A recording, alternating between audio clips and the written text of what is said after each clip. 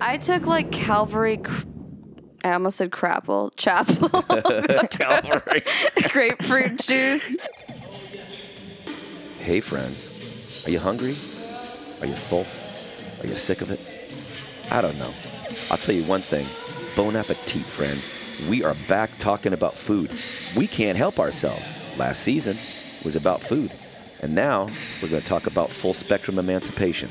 This idea that there's an interconnectedness between our emotional, spiritual, and financial liberty.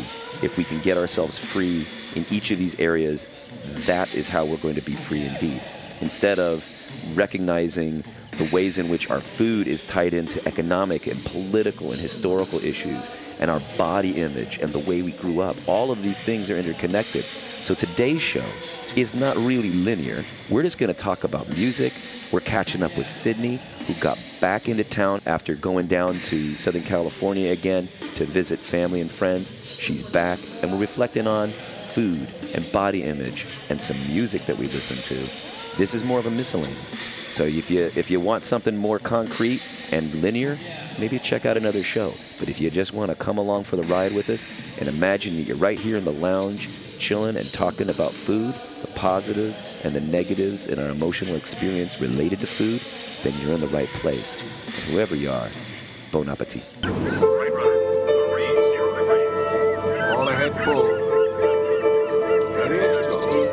Aye, aye, sir. All ahead full.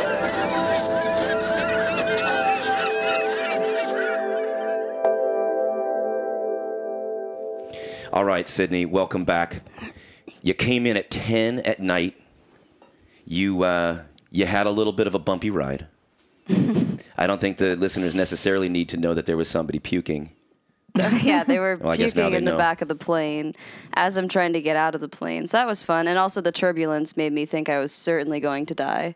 But, we made it. But you made it and you're back. And so you had just spent some time. You went down to Disneyland, where the good the happiest place Christians on in the earth. world God. Is it the happiest are place on earth protesting. for reals? It was, kind of was, but it was also the most horrifying place on earth at the same time. It just depended on who you were there. I saw some adults with rainbow hair having a lot of fun, and then I saw some very miserable people from the Midwest with a bunch of screaming babies. and everything in between. Yeah, lots of stuff. So, but Disneyland, we were talking about it while you were gone, kind of controversial, which is funny. And, Mr. Toad's Wild Ride. Oh, yeah, that's what we want to talk about. So everybody knows, that there are certain rides that get into you and they scare you. Some Yes. kids, they go too quickly onto the Pirates of the Caribbean. But one of the things, especially growing up with evangelical Christian students over the years, they have had a deep connection and pain and fear related to Mr. Toad's Wild Ride. That one scared me the most, too. So what was I scary about remember being little, and part of it is like my background was being in foster care and dealing with police and stuff like that. But I remember the judge has the gavel and he pounds it down and he goes, guilty. And then all of a sudden you feel this heat all around you. And it's like, Yes. you're burning in hell. Guilt. I mean, just Very scary. horrifying. But you Now I love it. And they actually took it out. And I was kind of disappointed because I was just thinking it would be a fun novelty. Fun It's probably nostalgia. better for the children. I don't know. Did that ever bother you, Stacy? That one terrified me because the first time I went on it, I was starting to hang out with Scott Copeland, and his mom told me about the doctrine of hell, and I didn't understand because she was from Mississippi that she was talking about hell. So then it started hailing out, and it was all confusing. But when around that time that I learned about the doctrine of hell from Scott's mom. That's when I actually got to be in that space where you really do kind of feel like you're going to hell. I mean, as a little kid, there's something weird It about was it. very real. Yeah, and it's a very short ride. Yeah. I'm sorry, Well, for me, it's like one of those things where, I'm trying to enjoy the ride.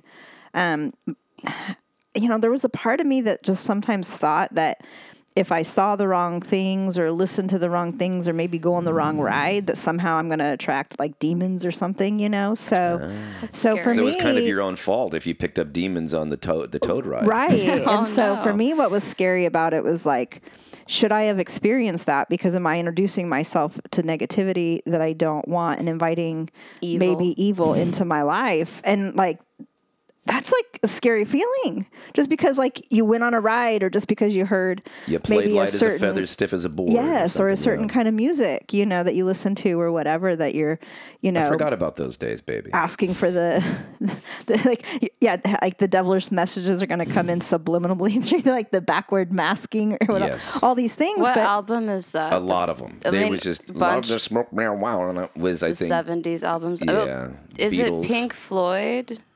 I Or bet no, Pink Floyd- Zeppelin for sure. Yeah, they did Zeppelin, definitely the Beatles, and sometimes people would put stuff backwards in, you know, and that's what got people all worked up about Well, it. they also did it once they realized everyone was freaking out about it because it's just funny to fuck with people. But what did But I think though what's interesting about Disneyland for me, because like it feels sometimes like you're in the area where there's kid rides, but they're very adult rides, and so like all That's of the so true. evil women, all the evil ladies always scared me. So for me, like I personally preferred to like stay in like It's a Small World land part and some Yeah. some In of the the old other days- some I of like the other darker rides. ones, kind of. Well, but what I'm saying is like, you know, again, being, you know, near that evil or that darkness would somehow like if Right, if, just as having if it the could, witch in there. if it could get into me, Oh, you know, yeah. And so so for me it was, you know, almost like, you know, just I really didn't explore many of those types of rides until like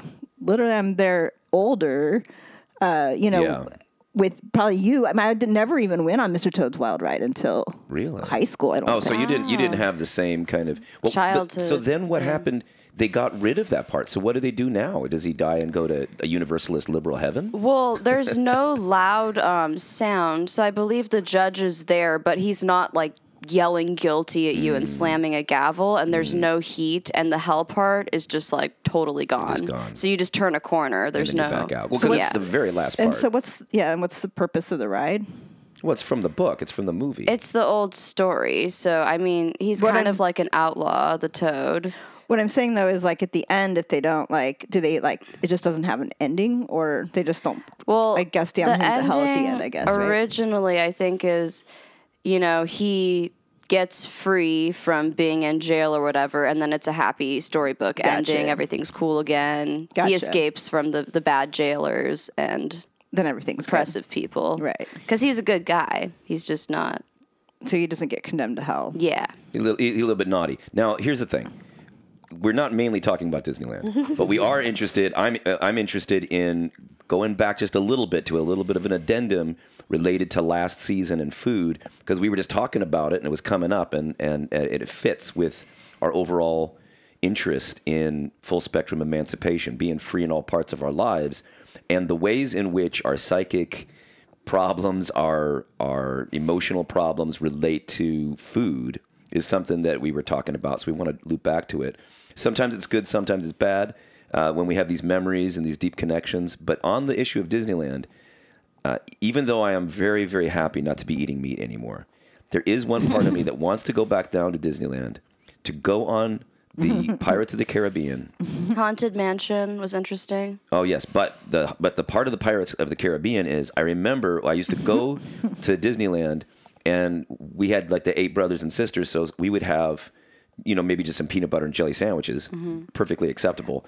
But I always I looked up at all the families that were eating the chicken dinner, and they were clinking the plates. Like I could hear them clinking plates, and they were eating meals with mashed potatoes. And I always said, someday I'm going to do that. Probably- I'm 48 years old now. I still have not been able to do that. Probably some fresh rolls with. Well, we I'm can sure go to it's terrible. Disneyland if you really want. I don't think No, I I'm just really want to, kidding. but if I'm at Disneyland, I want to go there. You're so right, because we never could afford that. You know, I mean, the food at Disneyland is expensive no matter what. And then if you're going to now go to the restaurant inside the ride, then you're really paying. And I'm sure it's Right. not I'm sure it's not the best. It's, Honestly, like I never really did that kind of shit growing up until this brief period in my life where my stepdad was just trying to woo my mom with finances. And they kind of suck. It's not really worth it. Oh, yeah. No, Yeah. I'm sure it's not that great. But so we're talking about food. And one of the things that was really, I think, let's start on a positive note. Yay. I'm really excited because, Sydney, you and Augie and your friends had gotten into kava, and you told us to get into it.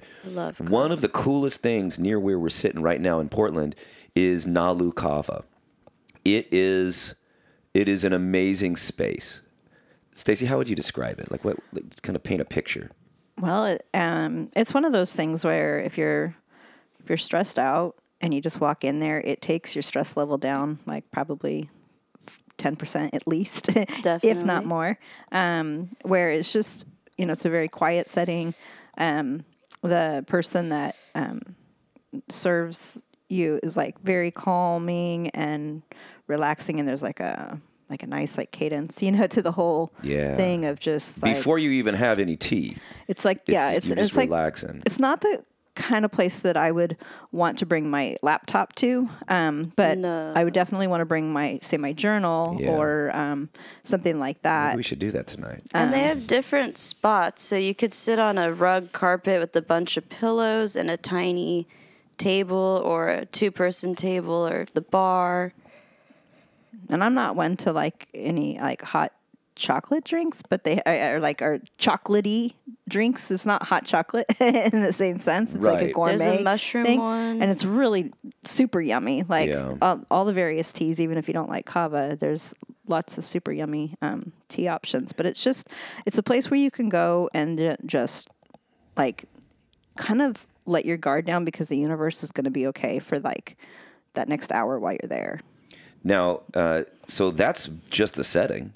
And it's really nice because it goes from like 5 o'clock to 11 o'clock. And so it's an alternative space. And if you're thinking, hey, I want to go out drinking, you can have something different. And it put you in a different space. Save some money too. Kava, right? It really does save you money. Now, kava is something that is maybe somewhat controversial in the sense that there are claims made about it. People really swear by it for its health benefits, and sometimes, like the medical world, will say, we haven't verified this or that aspect of the claims.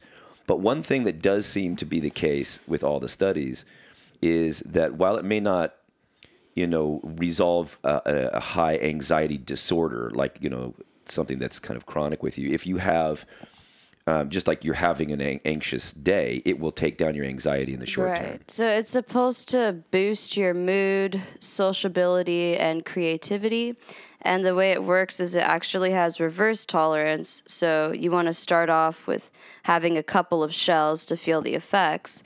And then later on, you could just have a few sips and start to notice the effects of it. So it's kind of cool that it has a memory. reverse tolerance to it. But I have heard that I know people that do it every day, but supposedly if you do it too much, it does start to affect your liver. Not as bad as alcohol, but in a Right. similar kind of way. So I think around once a week, twice a week is probably perfect. And it's everything that we're doing. Coffee can have some negative effects. There's Yeah. everything that you get. There's like a risk reward.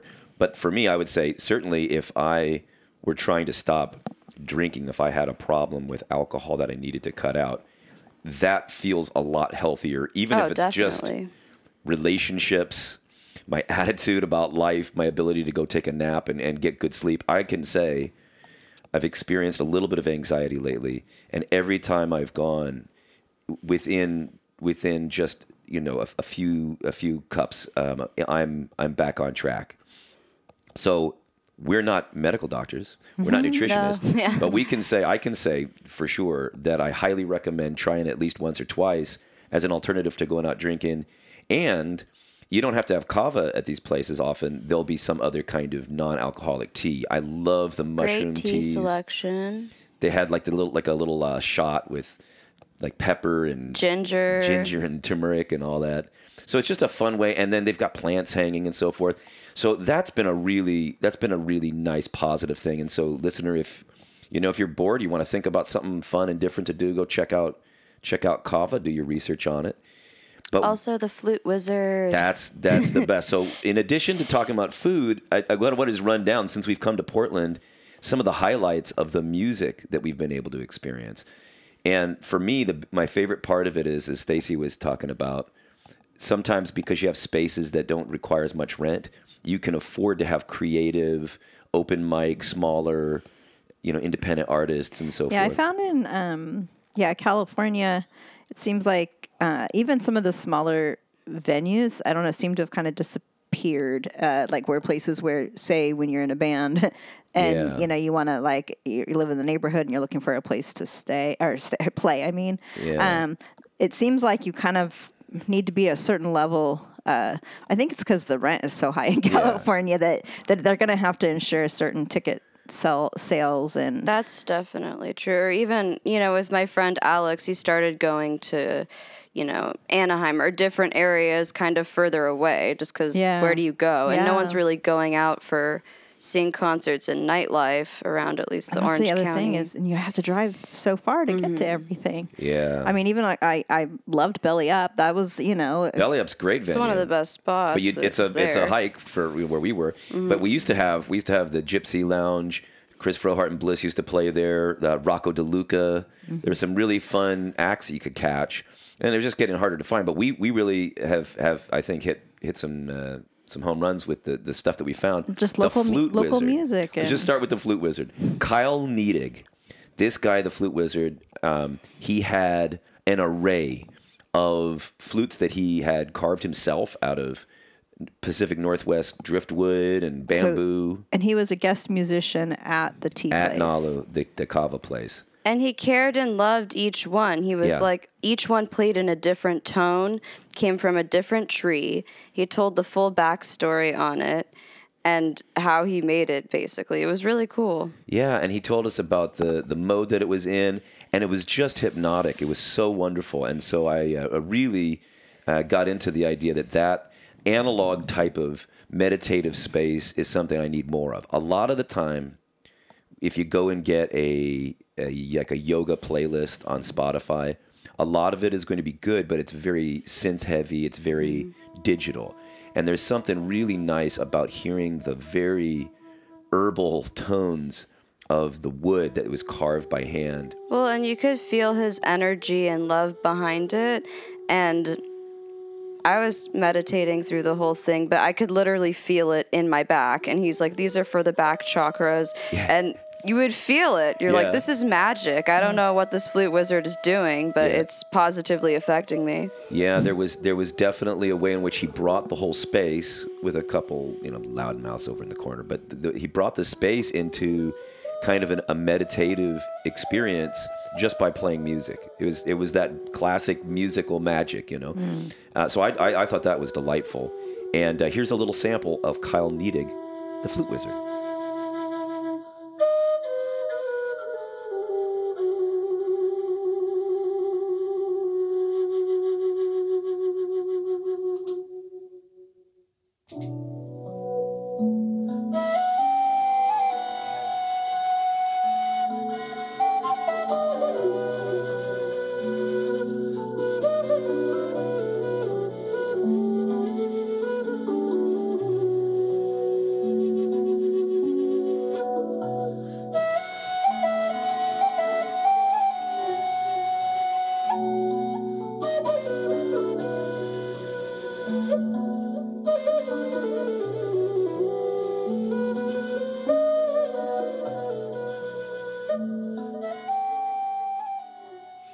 So then we had one of the most amazing experiences where I think all three of us cried most of the time. I've never been to a concert where I was just sobbing most of the time. What was this? Jacob Collier.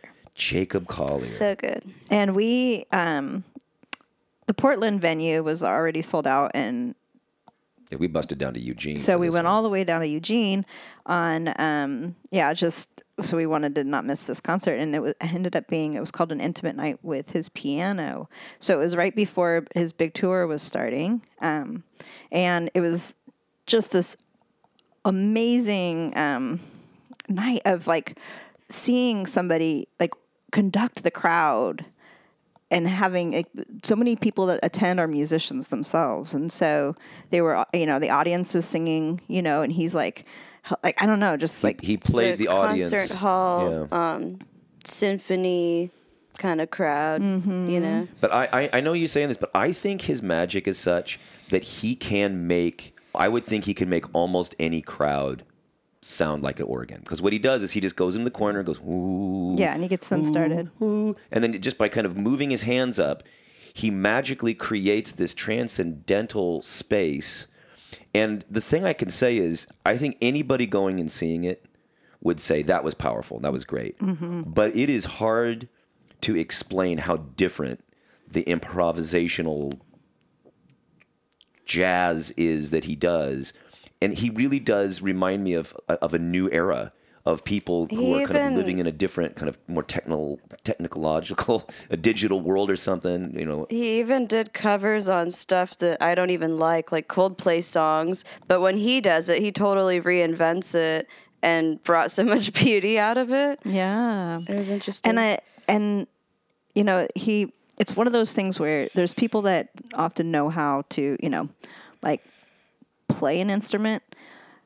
Like, he understood all of the instruments so in that a soulful way.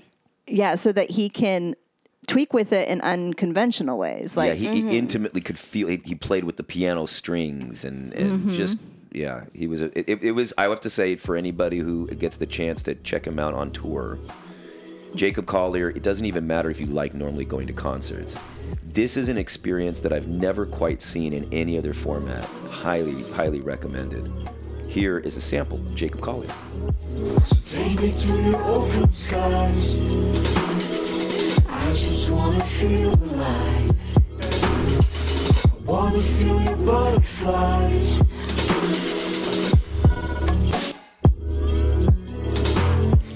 Do you ever fantasize about me when you close your eyes? 'Cause I can feel your butterflies.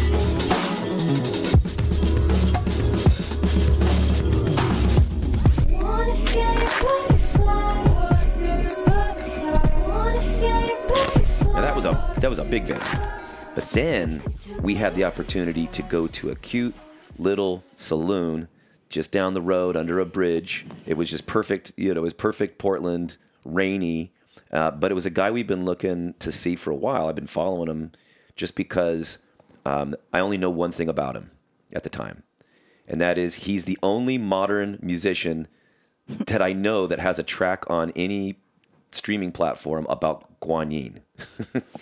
And of course, at the time, you know, when I was searching that, I was really interested in if, you know, anybody had any songs about Guanyin. Well, and there's obviously mantras and things online. I mean, you were looking at that time, any books or any information, pretty Yeah, much grabbing anything you can. We had just on seen, what do Foshan. people know about Guanyin and what's been, you know, researched and written. And lo and behold, it turns out that this guy is right up my alley for other reasons. He's a leftist, kind of anarchist-leaning, seemingly Americana musician. He's Lives in in that his folk van. tradition. He's a van life dude, and he's like in his partner. She has a upright bass, and they cruise around in their van, and they brought a message. They brought a message of empowerment, and it was really nice because sometimes you feel lonely, especially if we had spent so much time in a place that was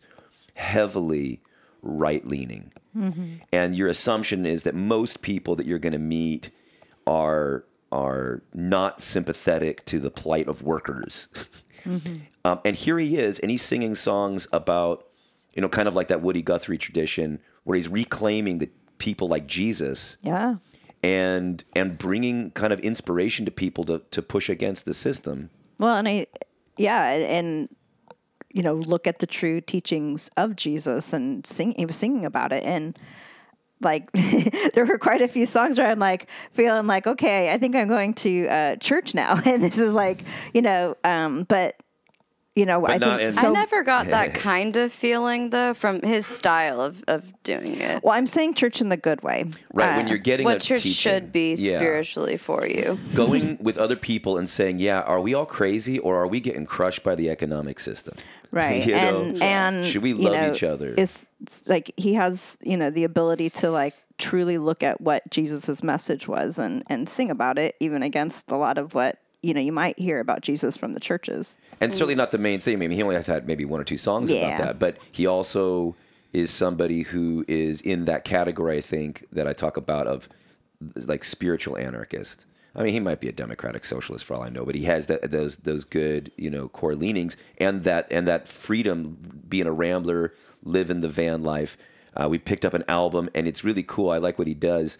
He has liner notes that are actually just a book. So artists now, they don't have the opportunity to really sell anything other than you can sell vinyl.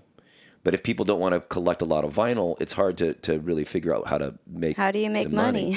So by having the liner notes, by having stories and having a little book for each album that you could also stream online, I thought that was really nice. Mm-hmm. And here is a track from that new album. This is Scott Cook. I love this country. I love the people and the land. But there's a lot of stuff happening that I can't understand. We got billions for bailouts. We got trillions for wars. But it's hard for working people to make a living anymore. Hear me out for a second. This ain't a partisan song. It ain't about right and left. It's about right and wrong. We're fighting over the scraps while a few are living like kings. 'Cause screwing us over's a bipartisan thing. And it's working people who made this country great. Not the greedy opportunists or the peddlers of hate. And if a new day's coming, it's gotta come from you and me. Oh, say, can you see? See, I got a neighbor. We don't always agree. He's a bit of a redneck, according to a hippie like me. But if you're in the ditch, he'll pull you out, I know he will. And that's more than I can say for all those dickheads on the hill. He works hard for his family. He's got loyalty and pride. The company took all he gave and then cast him aside. 'Cause there's profit in poverty. Hell, there's profit in prisons, and they don't even pay taxes. They just buy politicians, but it's working people who made this country great. Not the greedy opportunists or the peddlers of hate. And if a new day's coming, it's gotta come from you and me. Oh, say, can you see? Oh, say, can you see? The last artist that I had fun, we saw some other stuff, and it's not like Friends that all we do is we spend our time just going to concerts, though it's nice having a few around. Nice having some options. And I think, you know, so far one of the huge like common denominators of all of these things are that like all these musicians that we're talking about, like there's like not only a passion there, but I would almost say like a purity or you know, a beauty, sincerity, and Intimacy, definitely and a beauty to you know, watching them do their thing, and you just feel like you're in a positive space, like that, you know, that they're good people. It's genuine. You know? And in each of those Even cases, if they're singing a sad song, it's Yeah. a genuine, you know, song. I didn't get the sense that there was a lot of ego involved, and that's hard to No. find with artists. So, but then another one, though, I was really loving the last artist that we got introduced to was Eza Rose. She was opening for somebody, but I really found her stuff pretty powerful, and she, but she kind of seems like that that perfect Portland spunky spirit, you know. And it was, I mean, she was rocking. She's definitely feisty. She has a song called No Means No. Yeah. And but she just was rocking, and there was something so nice about being in this local venue that we walked to. That was She's nice. playing guitar on the floor. Yeah. Yeah, that was pretty Pretty crazy. cool. Yeah. So hey, here's a little bit of Ezra Rose. Check this out. Baby, come down. You know that the house is shaking. Baby, come down. You know that your mother's calling. Baby, come down. Don't leave me on a sunny day.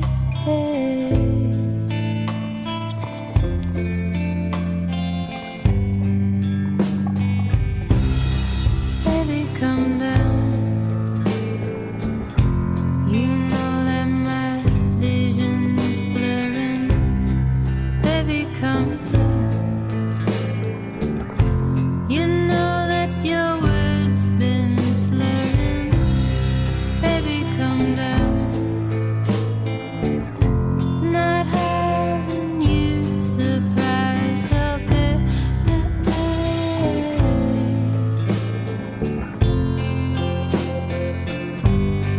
Baby, come down, down, down.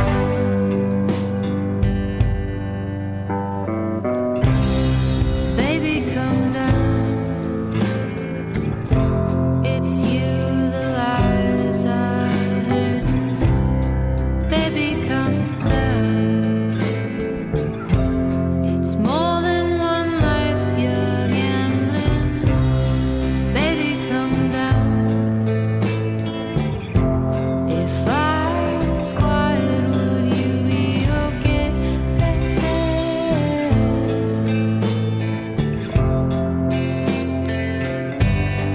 Baby, come down, down, down. Baby, come down. All right, but on to our main topic. Enjoyed all this music, enjoyed the food that came with the music, enjoyed the fact that going to some of these pubs, you're convinced that even, you know, I mean, any place we go is probably going to have a good vegetarian option. Mm-hmm. And I think that's been really nice. That's been really helpful. And I'm feeling physically healthier a month into Portland in terms of my diet has gotten better, and I'm walking a lot. Yes. So, you know, I think I've lost a few inches in terms of my belt buckle and so forth. So I'm feeling good. But we were kind of reflecting on how sensitive that topic is, even when you think that's the right direction you want your physical body to go. And so, Sydney, would you mind sharing, just kind of recounting, like kind of just your experience going back home? For an example, I just recently visited one of my friends in LA, and her sister was sick for about 2 weeks, just throwing up, feeling terrible, couldn't keep any food down, and she lost like a lot of weight. And so she goes back to work, and everyone's like, "Wow, you look so great. You know, what'd you do? This is awesome." And she's like, "I haven't been eating for 2 weeks. That's what I did. Not, you know, by choice." But similarly, from grieving and sometimes it just being hard to eat, and then also the concept of when you have so much in your life that is uncontrollable, it's just going to be thrown at you. It's easy to fixate on, well, this is something I can control in my environment. And so I definitely lost a little bit of weight. And one of the first things that one of my best friends who I've known for my whole life said to me was, "Wow, you look so great." And it just made me feel like shit because I was like, well, I'm not, you know, doing well. But a lot of times people assume thin means, oh, you're doing great. You must be really healthy or something. That you're taking care of yourself Yeah. or something. It's like, And that the opposite wouldn't be true, because that's definitely not always the right. case. You can be eating very healthy and have a body type where you're going to gain weight more easily. and you're certainly more healthy than the person who's looking perfectly thin but smoking 2 packs a day and not eating, and drinking coffee all day. Yeah, there's an odd thing, and we've lived in many different places, and I felt it, most intensely in California. Me too. That basically, yes, that thin equals good, Right. Absolutely. No And one's worried about you especially- if you're thin. and And sometimes that They should be. they could be, yeah. right. There's a lot of times where people should be worried, and I think that we would all do well to, not comment on people's appearances, and especially not their weight. Now, right. if somebody Especially is at a sad time. is rejoicing and proud of, that they have yeah, made I steps lost 100 pounds. because I've been exercising Yeah. and eating right, then yes, Of cheer course. them on. But to make assumptions that because somebody's lost weight to say, oh, you look so good, Like, or this that is kind positive, of thing. yeah. You just don't know what they've gone through or are going through, or what health issues there might be that, are not allowing them to keep weight on and stuff. And it just is, it just reminds me of just like in California, especially as a female. Southern California. Southern Yeah. California, yes, Southern Orange California, County. Orange County, Yes. yes. I need The to qualify OC, that. Yes, yeah. there was so much pressure from a very young age to be weight conscious, and I know that a lot of times, like growing up, my mom and the different neighbors and stuff, like, all, get into, like, I don't know, the latest pill that will help you lose weight. Back in the day, the it was latest fen diet. Yeah. sometimes. The green coffee bean.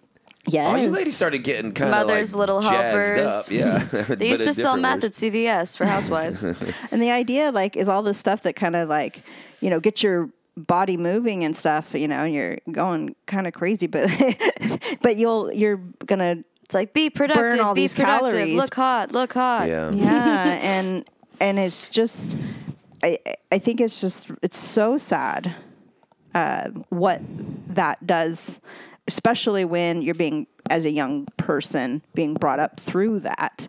Absolutely. But any of those, like, it's so crazy how that thin could be equated with healthy.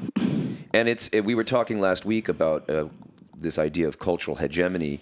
It is interesting how, without being able to step outside of Orange County, I would have never realized how often the first conversation people had in my experience, and especially for women, was a comment on appearance. Yeah. So the very Yeah. first thing you're doing is that. And I didn't realize that until I came here to Portland. And this is not going to be a podcast, friends, of just why Portland rocks, but sometimes you just getting out of your original situation helps you to see the healthy and unhealthy things that you just took for granted. And I find it interesting that people don't even seem to notice my appearance as often. What I'm wearing would cause people to want to be angry at me sometimes. I would California. in Southern Southern California, California. or I'd have a hat, and then people would, even if they liked it, They'd comment. they'd have to. That's unconventional. Yeah, right. So somebody always has to say something. Now here, people do comment on how much they love your frog knit hat, Stacey. But they mean it. They do love it. Yeah, and so that's great. Like there's like, hey, like high five. They're But- not saying it because they think I might be a weird person for looking different. But I'm a dude, right? And so I'm not normally attuned to this, but I noticed that even for me, when I'm introducing myself to somebody here, I just have less of a sense that they're just scoping me out, just to kind of figure That's out true. what their relationship with me ought to be, The other interesting thing is as we're meeting people, almost nobody has ever really asked us, what do we do? Where in California, Yeah. that's It's like, like what do you one do of the first right away? things that come up in It's Southern never come up, California. and I almost feel like I would be a bad person for asking the neighbors what they do, right? Like we just never have brought it up. Right. Yeah, It's the maybe first like grade. meet someone and get to know who Yeah. they are, and then through that you'll find out what they do. It's weird. It's like asking how much money do you make, Yes. right? As you walk up to someone, That's pretty much. It's like walking up to someone and being like, "How old are you?" or Yeah. "How much do you weigh?" It's just kind of like, really? Yeah. But see, those things are, again, part of cultural hegemony. These are these things that are programmed programmed into us, and because these are the questions we're asking, because these are the cultural communications that we're having, as you're a young person, you don't have to be told that your body image is something to be concerned about. It's just what people are saying to look at. This is the dashboard that they've got. Well, and you're subconsciously learning it your whole life. Like you get your first little Barbie doll or whatever, and then there's TV and all this stuff that you're constantly seeing. You're seeing your mom probably be obsessed with her appearance and weight. Like I remember having this concept in my head, honestly, like my whole life. Like as an 8-year-old, I felt weird about food. Well, let's go back to that because it's a hard conversation, but that's kind of what we found when we were just thinking about food today.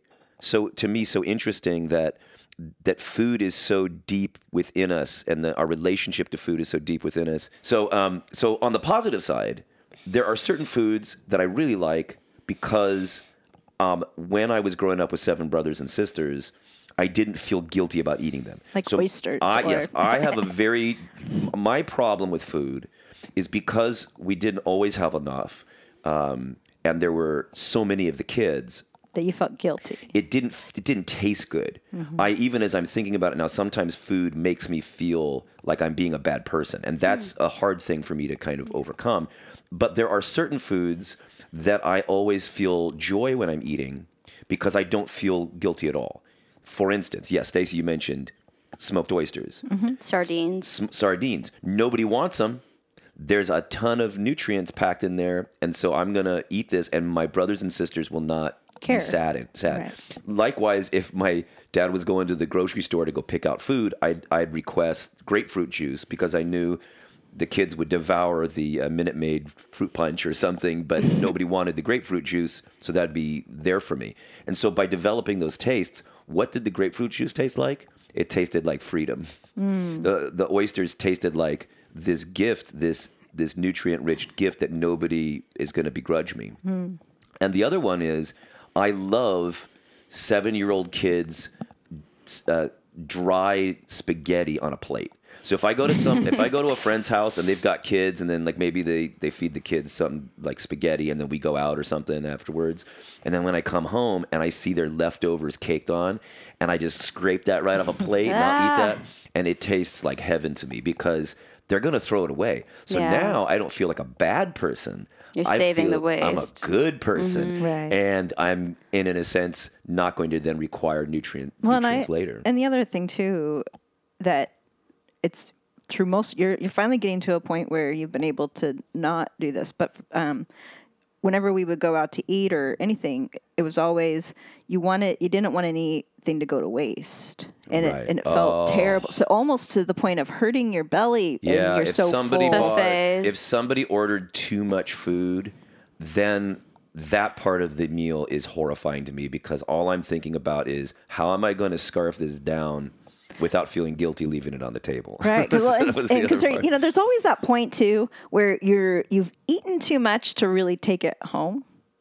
Yes. So, but it was really hard to just leave it on the table. And so I've gotten into some, when I've ever gotten a little bit too tipsy when I've gone out, it's because we decided to get a picture and everybody was standing up to walk away.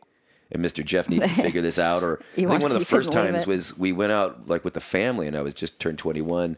And my mom left a third of a carafe of red wine. Oh. And I was like, you can't do this. So I just, I shotgunned that red wine. I was like, whoa, I didn't know that booze could do this for you.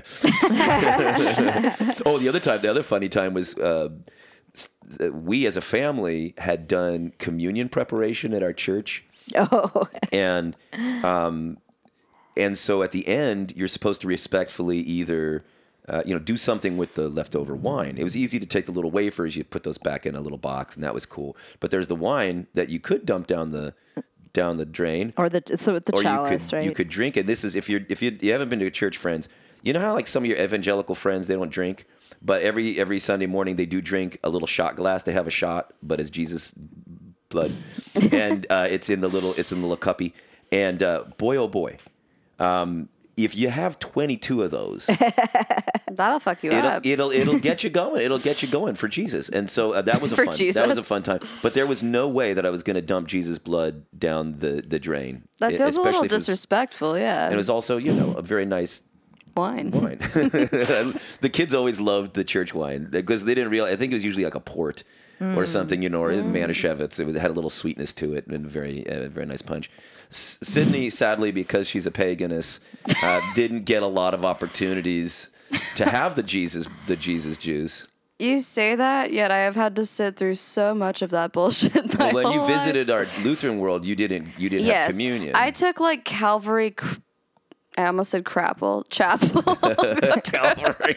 Grapefruit juice in like little plastic containers. But they didn't have as wine. a child. But yeah, I never Calvary did Chapel doesn't real do wine. wine communion until I went with you guys. Now, and we know what is coming up very similar. You came with us to Good Friday at the Episcopal Cathedral in L.A. Yes, they put ashes on us. Yes, that was heavy duty. Now, so those are my experiences. Stacey, when you think about foods that are either have like a strong positive or negative thing related to your childhood, what are your thoughts? I was always like conscious of my weight. The hard part that I felt is a little bit there was a little bit of like sabotage going on because we had like every single bag of chips that you could like. Yeah, how the fuck like, are your legs supposed to be and small? we drank like the main staple in our refrigerator is soda. You know, I mean we didn't drink water, we drank soda. So I would say lack of actual nutrition in food, was definitely something that stuck with me. Our pantry was filled with, all of the middle of the grocery store items.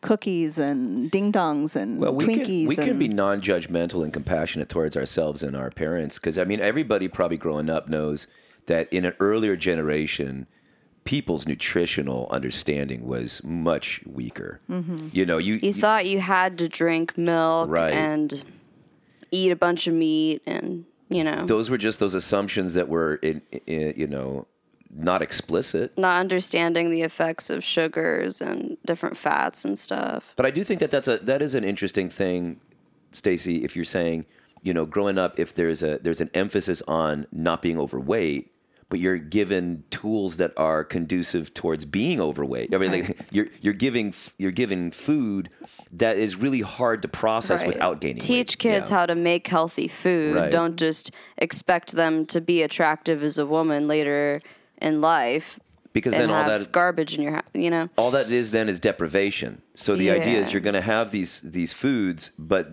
empty calories. Don't eat too much of it. So now you're just living in this feeling of deprivation. Whereas for me, when we were connecting up with the garden and better foods, I never worried about eating too much. Mm-hmm. Right. It's like, well, this is good, and when I'm done eating, I'll stop eating. And there's a that's been helpful. Yeah.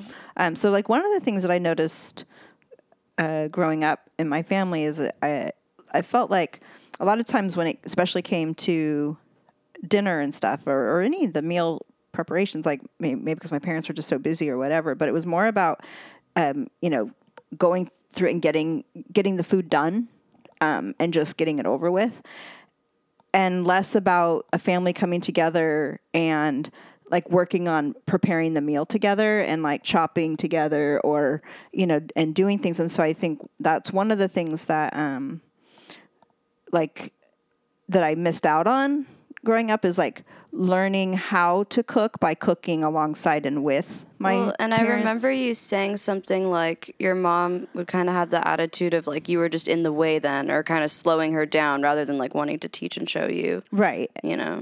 Yeah. So that it was one of those things where, like I said, the goal was to get the meal cooked and ready to eat and not so much, the art of preparing a meal. Like enjoying it, yeah. And like... Well, having the intimate connection with what it is. Right. Because when you start understanding what the food is and you're like, well, what are these ingredients and where is it coming from? And like some of my happiest memories is during COVID and, we're all in the kitchen, making homemade bread together or... The rajas we made the different, were so good. the different meals and things and that The Yulakaka. And then the excitement that everybody, brings to, being a part of what they're going to do in the meal Yeah. prep. And like, it was very much a family thing. In fact, that was kind of interesting as well, because right before, because Thanksgiving was happening right before Augie died, and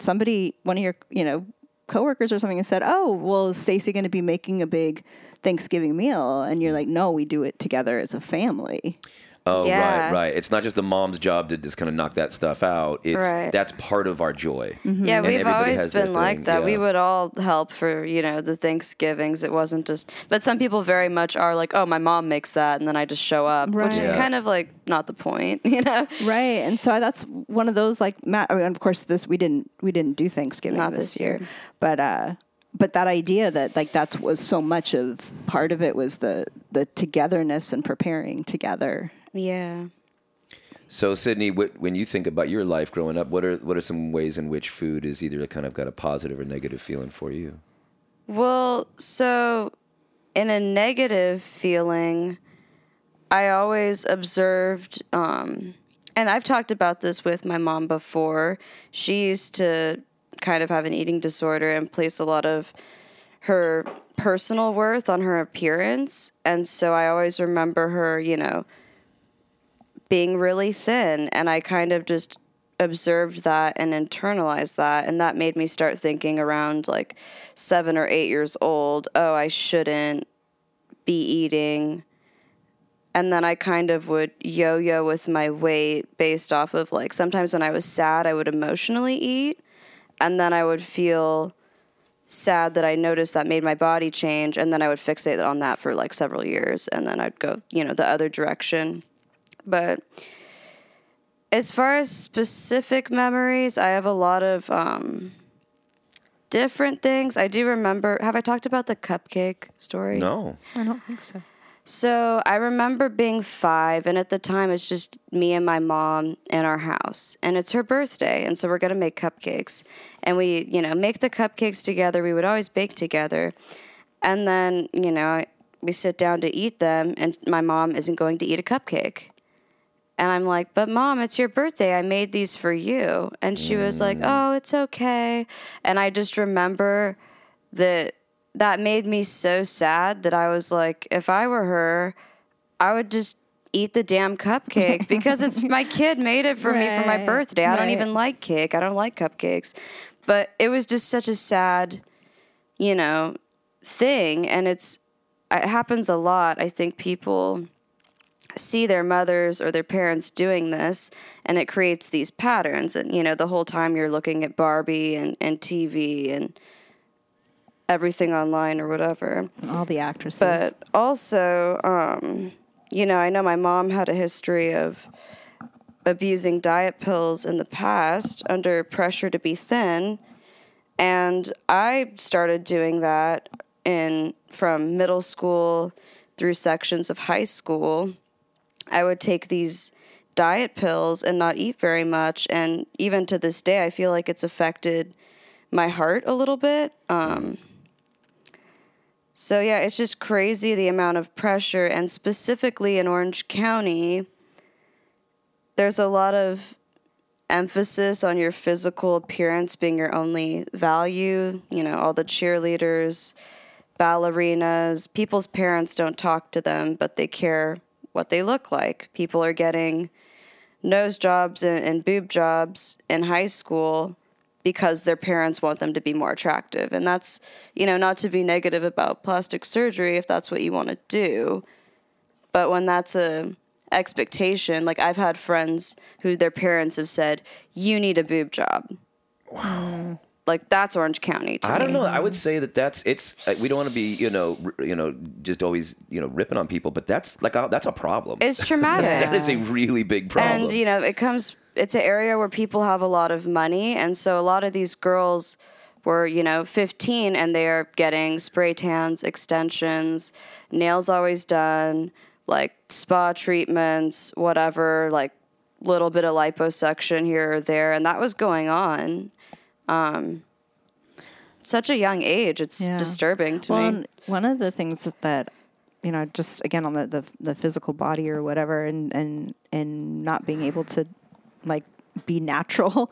There was a time when my mom, she, not that long ago, but had sort of trying different medications or whatever for her health, and one of them was causing her skin to be like really wrinkly and like it was like Lose elasticity. yes, and she loves laying out. She loves the sun Tanning. and tanning and like being in a bathing suit and all sorts of things. And she had made a comment that if her skin doesn't go back, that she would never, want to like even wear short sleeves or anything. She just wanted to hide her skin. And that's so sad because, I mean, your body, especially now after Augie and everything, it's like your body is just what you're temporarily hanging out in. Like, take care of yourself. But Well, and what I had said to my mom at the time was, like, it would be really sad if for the rest of your life you gave up on something that did bring you so much joy and happiness. yeah. And Because of your own sense of shame. right, because your own body. sense of shame. And I said, and then Mom, like, what message do we send other women and the young girls when we think that at a certain point, like, our bodies, they shouldn't be seen? That then they don't realize what natural aging even looks like because you need to cover what that is up. Yeah. And I think young women need to understand what will happen to them as they get older, and it's Absolutely. okay. Well, and even It's that natural. concept that, they say men just get more distinguished and then women get like, they just become like get old. trash. Don't It's take that like, away from that's me. horrible. Like, Yeah, joking. and so I just think it's so sad. Those of you that do have kids and stuff, just think of what messages like that we're You're sending our sending. kids just from and we don't even realize it could be as innocent as just a comment about. they see you food hating or- yourself, Yeah. that might be internalized. Yeah. Probably better to talk about it if it's an issue. And the way that we jack up ego in general is something to worry about, not worry about, but to address with kids. Because, I was growing up with my good friend Scott Copeland, who was, pushing close to 7 foot tall at a young age. And people thought that the very first thing they'd always talk about with him is, whether he's a basketball player or they'd comment on his height. And this was deeply hurtful towards him. But a lot of times people didn't think it was a problem because they were coming from a world in which they were embarrassed that they were short. Right, but society didn't look down upon tall people. Right. So even when you think that what you're doing is you're complimenting somebody, whether it's that they're thin or that they're tall or whatever, you don't know. It's What's very going hard. Yeah, on, you got to yeah. really understand at least the human being that you're talking to before you start weighing in on their appearance. Because there can be all sorts of joys and hurts all wrapped up into that. But to the food thing, Sydney, there is something that I find interesting historically about something that you don't tend to like. You don't like milk. I hate milk. Now, milk's milk, and especially like a good milk. I can Yeah, appreciate it. We've been cutting it out. It's psychological. Yeah, so I'm talking about the milk thing. Yeah. Okay, so basically, during the period of my life when I was in foster care, I had this foster mom who thought that nutritionally kids have to drink this big, tall pint glass, basically, of milk to have healthy bones or not have your bones be brittle and break when you're old or whatever, something like that. And so I hated it because I would get full, because you can't, like, when you're 5, necessarily finish your whole plate and a big glass of milk. That's, like, very filling. And she would get upset at me for not being able to finish it. And it stressed me out. And my grandma always did the same thing in our house and with my cousins. And so even when she'd go to the bathroom, I'd give my milk to my cousins and they'd drink it for me because they felt bad because they knew that I just hated it so much. And to this day, I don't drink milk. I honestly don't even like seeing someone drink a glass of milk. I'm very weird about my dairy because of it. But I think it's because it was a forceful thing. Mm-hmm. It made me reject it. And yeah, now it just, feels like so repulsive to me. Like I think about it and I get nauseous. Now, there's something. Now, this sounds like, okay, you know, kids, we develop aversions to this or that. Yeah. But I wanna at least before we conclude the show, I want to just bring in a little bit of the history of this, because I think it does tie it all together. We're talking about on this show full spectrum emancipation. The concept being every aspect of our lives is interconnected with the other. So if I want to get free in terms of my eating habits, I'm going to have to address my spirituality, my psychology, and my economic situation. Right? So if I want to get healthy with my food, but I live in a place where all I can find is a Subway, then maybe that's better than the, you know, Arby's, but I'm still not living in a world where I've got as many choices, right? So the economic condition is going to affect my diet, my spiritual state, etc. Well, here's the thing about money, power, and glory, and here's how Molech fits into Sydney's dislike of milk. You not liking milk is in some deep sense, I think, right on the nose. It's right on track, because It's not even healthy for you too. Like as much as they were saying. Well, let's go back. Yeah, go ahead. So you know, basically we think, you know, a couple 100,000 years ago, people are living on this planet. Human beings are basically like us. And if you went back 200,000 years ago and you were able to find some kind of language to communicate, you'd be surprised that these people in the ancient past would be relatively smart. They'd have emotions. They'd have tender relationships with their family. And that's like so long ago that it's before black and white, right? But at that time, it seems like almost nobody drank milk. That was not something that you would do. But, and therefore, almost all human beings have lactose intolerance, at least originally. They would have, by the time they were toddlers, they would no longer produce the enzyme that would break down the milk. Then about 8,000 to 10,000 years ago, and please forgive me because I'm doing this kind of from memory, my friend Josh Swamidas talks about there's this bottleneck of population. So it seems that either there was a bunch of war or there was some kind of climate change that produced famine. And some cultures that learned how to drink cow milk survived. So like I think like the Maasai of Tanzania, people that lived in the so-called land of milk and honey, that's what they used to call it, like the Holy Land, that part of the world, people started to survive. And the key is, if everybody in your region is facing starvation and death, and some people are lactose intolerant and they don't drink the milk, then the only people left are all going to be more, you know, like in the Tanzania, the Maasai in Tanzania, their ancestors were the ones that could drink the milk. But for the most part, human beings, you know, it's not the main thing that you want to have in your diet. But then the Molech goes to war. Molech versus Molech. It's the World War I, this human catastrophe, World War I. Right? Young men were forced to go off to a war that they didn't even understand. And people that opposed the war were thrown into jail, or in the case of people like Emma Goldman, they kicked out of the country. But what they needed to do to send all these troops into those miserable trenches was they needed to feed them.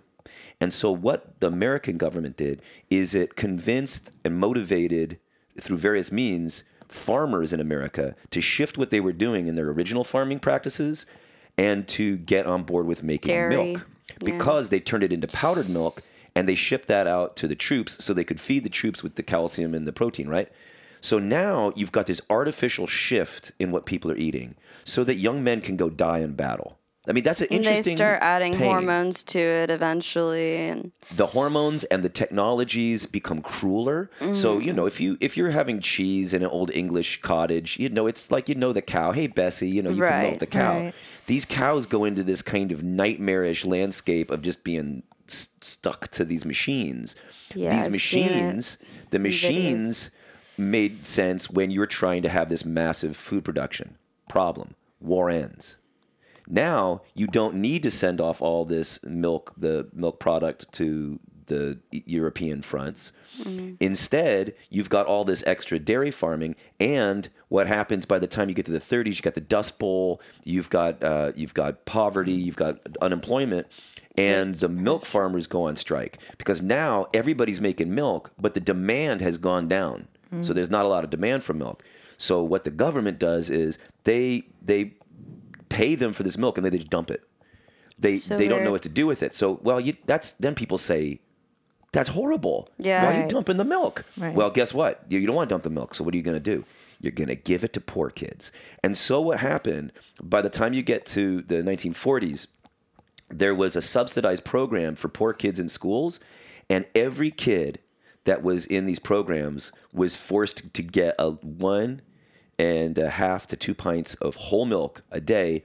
Because, and to be fair, if you're trying to There's no other food. You need that. yeah, these kids are malnourished, but then there is this whole. Not only is there the National School Lunch Program, which you have to have this carton of daily milk. I remember having this. I had it too. Yeah, so you go to school, you're the poor kid, you got the little ticket, and they're going to give you milk.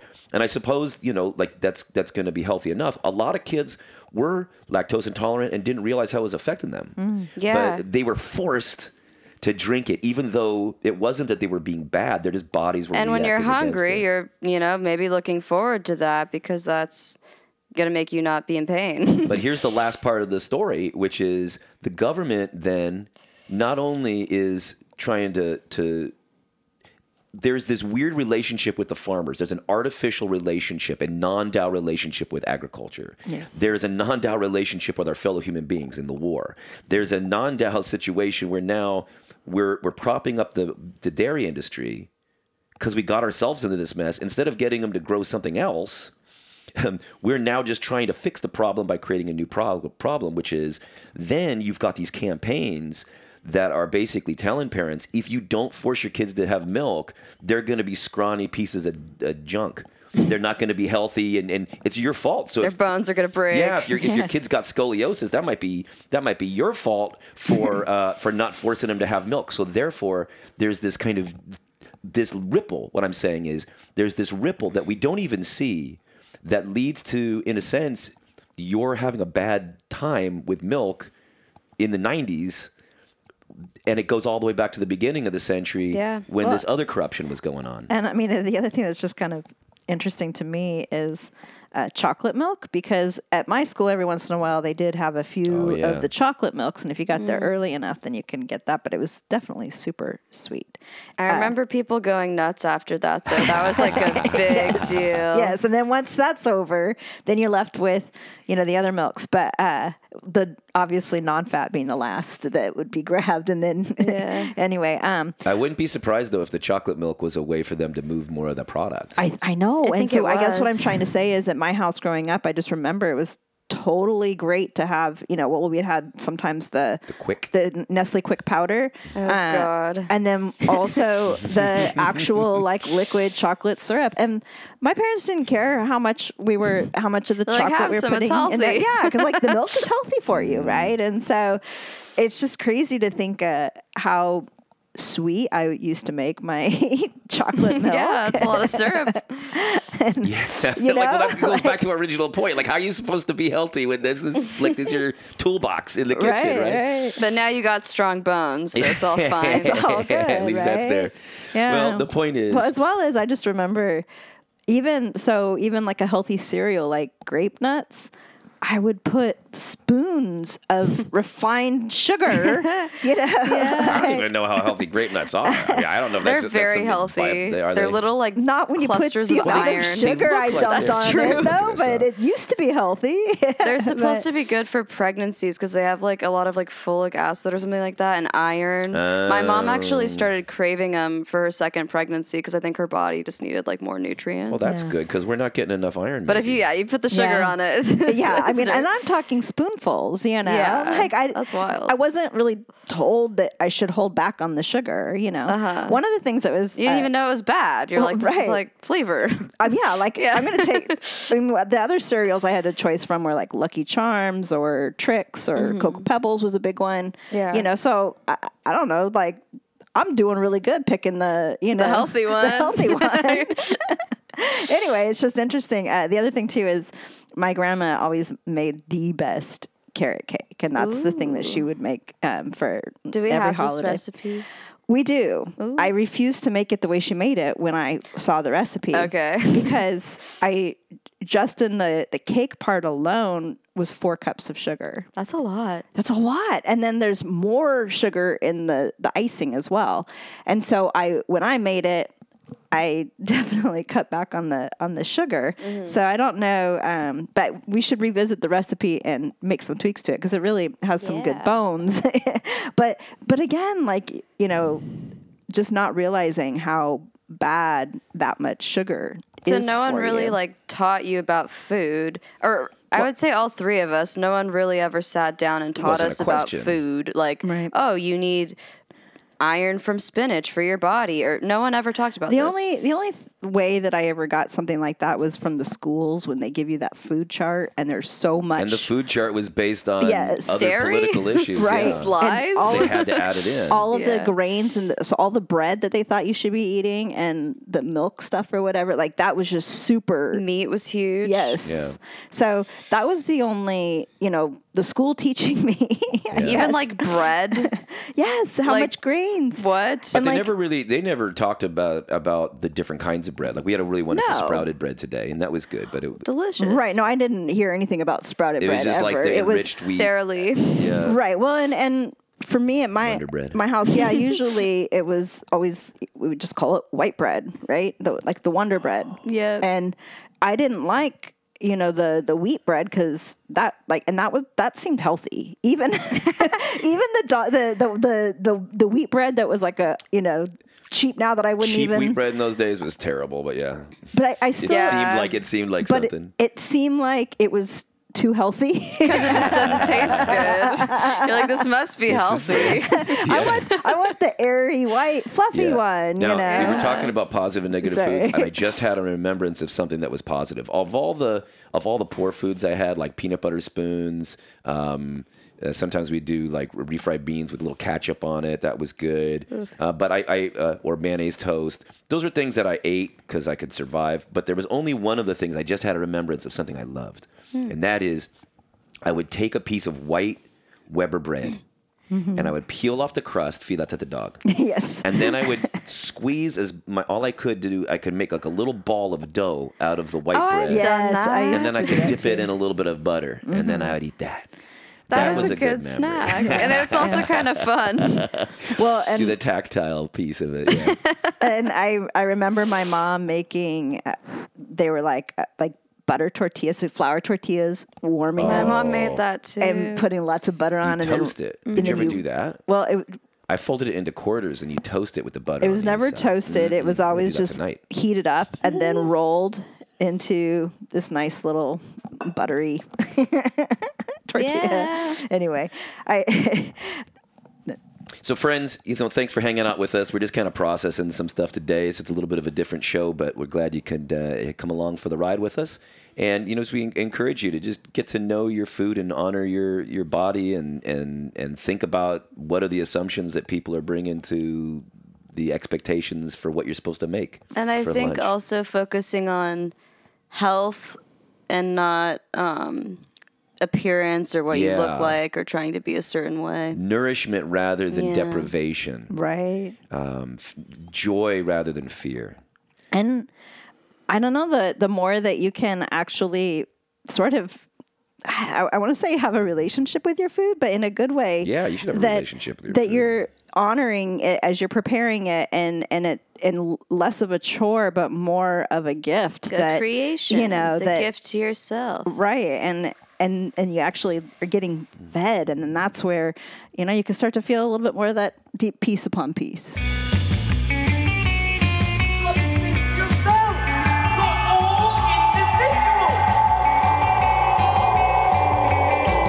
Thank you so much, friends, for joining us for this episode of the Protect Your Noggin podcast. You want to join in on the conversation? We'd love to respond to your questions or comments on a future show. You can record a message by going to protectyournoggin.org and clicking on the blue voice message button. And don't worry about getting it perfect, since you'll have 5 minutes and a chance to preview your message before sending. You can also send an email if you're not comfortable with leaving a voice message. Please also follow us on Twitter at the PYNP, and rate and review us on iTunes or wherever you get your podcasts. And if you found this show of any help, why not share it with a friend? Until next time, peace upon peace, friends. But he said that wasn't any leather. He said I was going out of my mind. going out of your mind. You're slowly and systematically being driven out of your mind. Why? Perhaps because you found this letter note too much.